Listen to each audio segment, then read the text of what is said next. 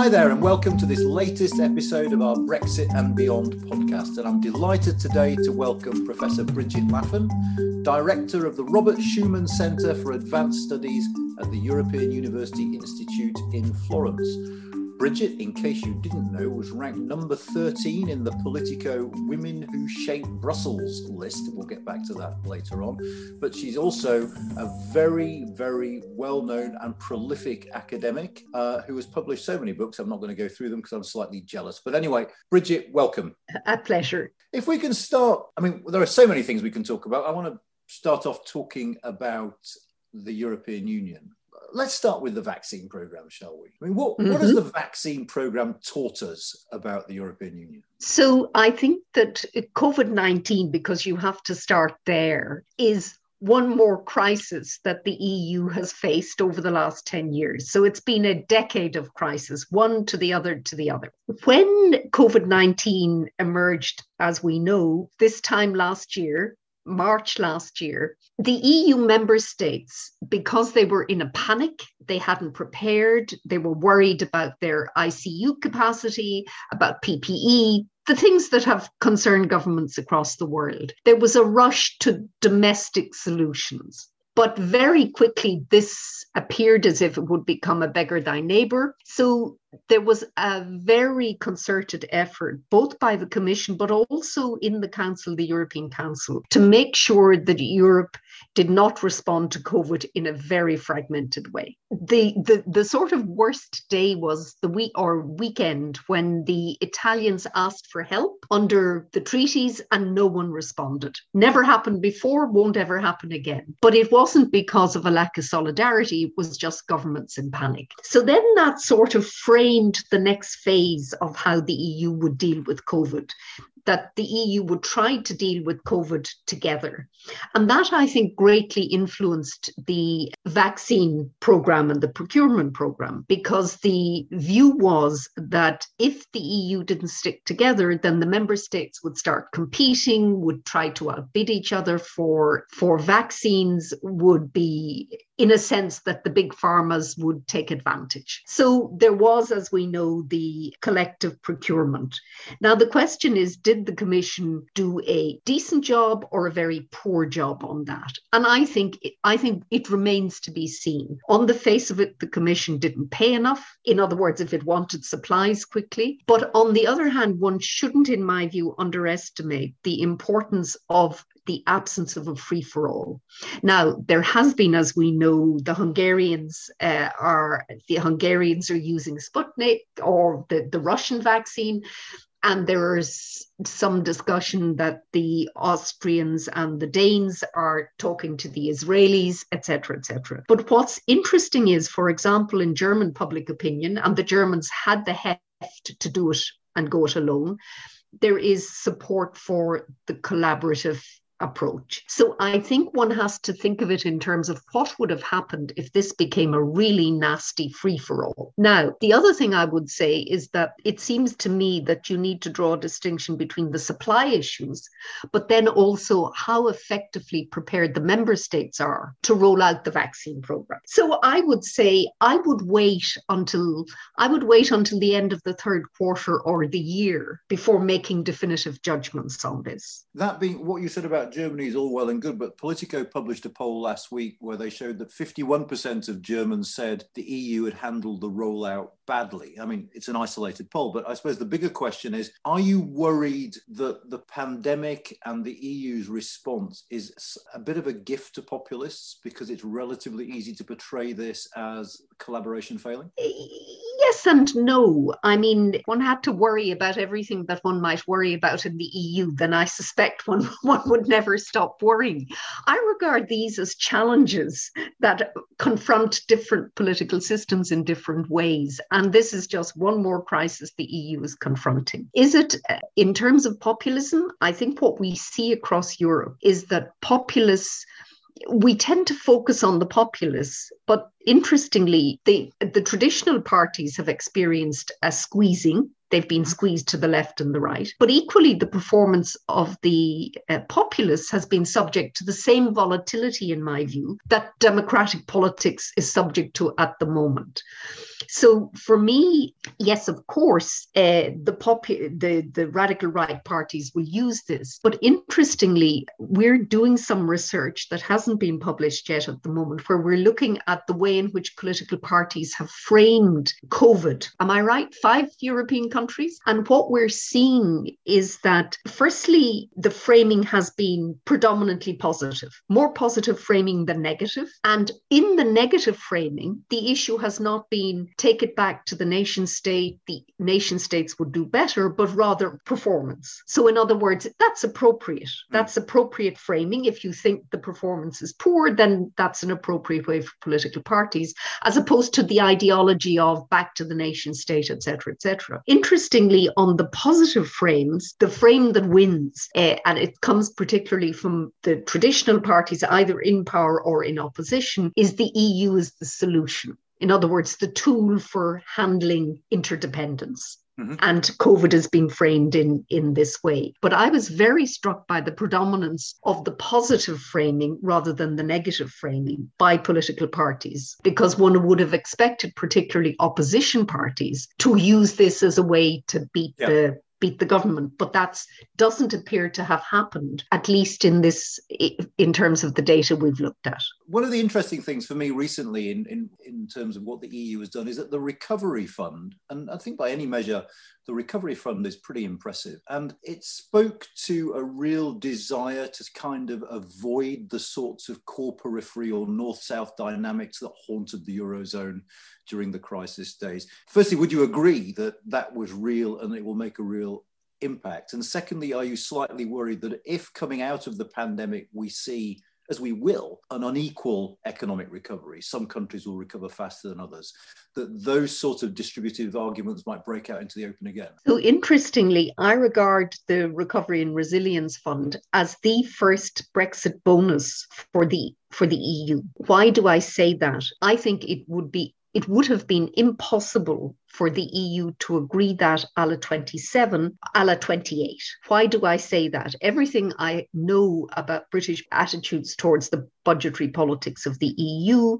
Cameron's veto in 2011 of the fiscal treaty, the UK would have used a veto via the MFF. There would still have been an RRF, but it would have been via the Eurozone only. It would have involved differentiated integration. They'd have had to have gone. So for me, the interesting dynamic was that that group of states that ended up as the frugal four weren't strong enough to resist. And the key swing state in all of this was Germany. And I think the Germans shifted because they really did understand that another bout of the north-south creditor-debtor dynamic in the EU would have been extremely dangerous.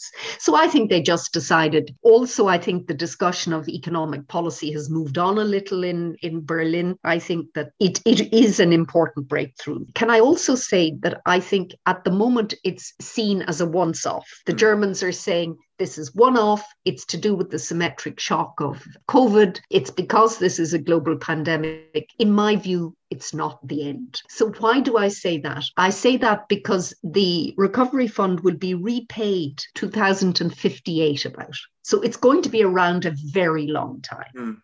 It's going to have to be repaid from the EU budget, and that can't involve, all of that can come from the national key. So in my view, in the next 10 years, there will be EU level tax, small, but significant enough to repay. Now, once you go into that territory, then you're also talking about a different EU. So I think that this is actually a profound change, albeit the impact will only emerge over the next decade. Can I also say that I think it really matters how the Recovery Fund is used. If it's not used well and wisely by the member states, particularly the big recipients, Spain and Italy, then it will be extremely difficult to make it to have some sort of common debt issuance as a permanent feature of integration. So a lot is riding on the implementation. And of course, as we come out of COVID, there will be different countries will find growth again in it, probably to different timescales. But I think that's inevitable. But was it a major breakthrough? Absolutely. And could anyone in January 2020 have said the EU would actually agree to common debt by July 2020? No one would have put money on it. So we're talking on a day, we could say this for any day, basically, when there is tension between the UK government and the EU over the Northern Ireland Protocol. The UK government's announced its intentions to unilaterally extend what it's insisting on calling grace periods. The big question for me, I mean, we can get into the sort of detail afterwards if you like, but the big question is it possible to make the protocol work? Let me begin by saying that there is no safe or good Brexit for the island of Ireland. This is a very major destabilizing factor in the politics of the island. It is very dangerous. And what I'm seeing at the moment is very dangerous, to see the DUP talk to the loyalist groups. And this is the UVF and UDA. That's what we're talking about. And I'm sure the British security intelligence services are making their own assessments as we speak. Frankly, the protocol has to work. There is no alternative.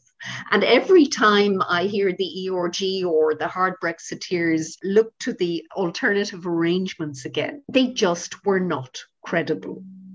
And then the choice is, it's pretty binary. You've got to put the checks somewhere, either on the sea where people don't live or on a border with 300 crossings where people do live. And this isn't an issue of Dublin, but the people who live north and south of the Irish border, Sinn Féin dominates the northern side of the border, they will simply not give their consent to any arrangements that make that border visible or problematic. And therefore, it is the danger of destabilizing the Northern Ireland fragile settlement, in my view, is very high. What's motivating the DUP and the loyalists? The DUP very rashly supported Brexit and now find themselves under pressure in the polls. So the DUP are in a very unsettled place. And whenever the DUP are unsettled, that's not good for stability in Northern Ireland, because that strain of unionism that sees any weakening of its links to GB as problematic or as something that they have to oppose. They started saying no long before 1912, so it's a long time. We've had this for a very long time. But in my view, the protocol has to work. Now, interestingly, I think that the UK government is unwise in the following sense. Its best supporter around the table on the protocol is Dublin. And Dublin will expend a lot of diplomatic and political capital to make the protocol work in the most flexible way possible. But what happened, the most recent episode, simply puts pressure on Dublin. And Dublin will not and cannot be seen to side with London if London is acting unilaterally. So in my view, it really now has come down to the commitment of the London government to face up to the fact that Boris Johnson did agree the protocol, and all this talk about foodstuffs not on the supermarket shelves in Northern Ireland, that's mythical. There is food. There are issues with the protocol, but they're not as serious as the loyalists are mobilising them to be. And I remain uncertain about the commitment of London to the implementation of the protocol. What if London doesn't implement the protocol? What then? I mean, would the EU start putting infrastructure between north and south, or would member states start taking unilateral action and checking things that come from Dublin? It's impossible to tell. The worst possible outcome for the Republic is if its membership of the single market is put under pressure. And it would be, in my view, the externalising of a UK decision to the Irish state, which, given the history between the two islands, is a return to a very dark and not so good past. And again, I think the UK has also got to think this through in terms of its relationship with Washington. Ireland has lots of friends in Washington and will mobilise them. And if the UK is seen to be bullying an EU member state, albeit a small one, that's not a good look for global Britain. So a lot depends on how London wants to be seen in the world as a state post-Brexit. And it's got to be careful that it doesn't push this in a direction where it destabilizes the island of Ireland. If it destabilizes the island of Ireland, certainly the Americans will be very upset. So there has to be some calculation in London about how they played it. Bridget, this is fascinating. We're going to take a quick break now and we'll be back in a few minutes. Hello there, I'm Katie Hayward, Senior Fellow for UK and a Changing Europe, specialising in Northern Ireland and Brexit, based at Queen's University in Belfast. Apologies for interrupting, but seeing as you're here, I thought you might be interested in signing up to our newsletter, which is now weekly. You can keep up to speed by going to our website, www.ukandeu.ac.uk. See you there. Just coming onto your day job and your own personal role, what is the remit, what is the mission of the Schuman Centre in Florence? So the Robert Schuman Centre was set up in the early 1990s as the first academic unit at the EUI after the convention. In other words, the 4 academic departments.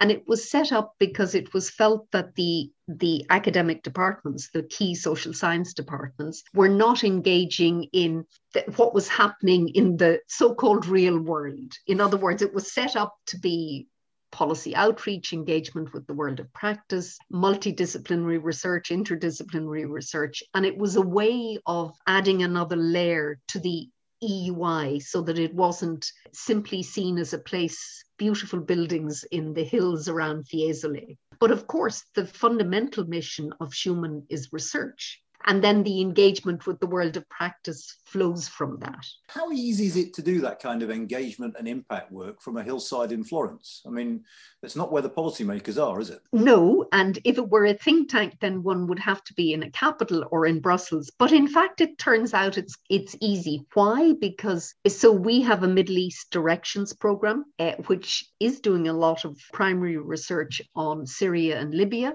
So as you can imagine, the EAS and national foreign ministries are very interested in this. And my colleagues who work on that, they produce policy briefs, they do policy dialogues. So our model is to mix academics and practitioners in that outreach place. We also have visiting fellows from various international organizations or institutions. So it's that in the Florence School of Regulation, the big utilities, again, they come. And one of the things I discovered since I went to Florence in 2013 is that those hills outside Florence in Fiesole have great convening power. People like to go there. Now, I want to come on briefly to the sort of, in a sense, the distinction between being an active academic and being an activist. As you know, Vernon Bogdanor once described you as one of a set of Irish nationalist academics. Firstly, what did you make of his claim? And there's an FT piece you wrote, which people can read if they want to see it in more detail. But secondly, do you think it is important for academics who have a voice to be impartial in these debates? So I think the first thing to say is we're academics, but we're also citizens. So I have every right, on the basis of my own knowledge, to engage in the public realm as a citizen. One doesn't, in terms of impartiality, I think one has to be extremely careful with that, because what does impartiality mean? All of us, there's no value-free social science. We all carry our values. What we've got to be as social scientists is aware of our underlying, the assumptions we carry, and also be very clear on where we're coming from and work from the basis of the evidence as we see. So I've always been slightly concerned. So what do you do, for example, in where there's a clear clash between what the evidence says and what some political actors are saying? Now, as an academic, if you engage with what those people are saying or the views they hold, is that activism or is it simply engagement with the issues as you see? During the referendum, what surprised me most about the British Brexit referendum was the extent to which I need to be careful here. a lot of the discourse on the EU was simply wrong. Now, if you're an academic, do you stand impartially by and say, well, that's not my problem? Or do you enter into the debate? I suppose for me, impartiality means you absolutely have to put forward the evidence. So, as an organisation, we have no problem at all saying these are the economic impacts that the forecasts predict from Brexit over the short to medium term, and they're negative. I suppose what we wouldn't say, therefore, is therefore Brexit is a good or bad idea. So, it's that normative end bit that's the issue for us rather than the evidence. Would you classify yourself as a pro-European integration academic? And is that problematic if you would? I wouldn't classify myself, because I actually find that language of pro and anti-EU as it's political. It's not academic. And I find that it's important when you look, the EU itself is a contested, even in academia, it's a contested entity. We struggle to define it. We struggle in terms of the kind of political order it is. So there's a lot of questioning and contention about the EU. If you ask me, do I broadly think that the dynamic of European integration and political cooperation in Europe in the post-war era is a historically good or bad thing, then I will say it's a good thing. I will say that it has helped a continent that always struggled with fragmentation, managing diversity and conflict. It has helped it structure its relations that allow for the management of what I call deep interdependence. So if I say I think that is a good thing, does that make me a pro-EU academic? Not at all. I think the more you know about the EU, the more you see its false problems and challenges. So I'm not sure that one can be normatively neutral on this issue. And a final question, looking forward, the UK is obviously no longer part of the European Union. Do you think the Schuman Centre will continue to collaborate with British academics as easily as before? Of course. One of the good things that emerged from the TCA is that the UK will continue to participate in Horizon Europe, the next round of research. So I would imagine that there will be, not now, what I'm not clear on is the impact of Brexit on those collaborative networks. Will there be some barriers that weren't there before? That I'm unsure of, because I do know when we were putting together the consortium that I'm leading now on differentiated integration, some of my continental partners did not like the fact that I had 2 British universities involved. And they sent me emails to suggest that perhaps this might damage our chances of funding. I said, well, as it happens to be differentiated integration, and Brexit is an example of external differentiation, then we most certainly have to have Britain in the consortium, British universities in the consortium. So I'm not sure, was that just because of the negotiations or what? I'm not sure what prompted that. Bridget, this was fascinating as always. We could go on for ages, but we probably shouldn't. But let me just thank you for taking the time to speak to us today, and wish you all the very, very best. Thank you.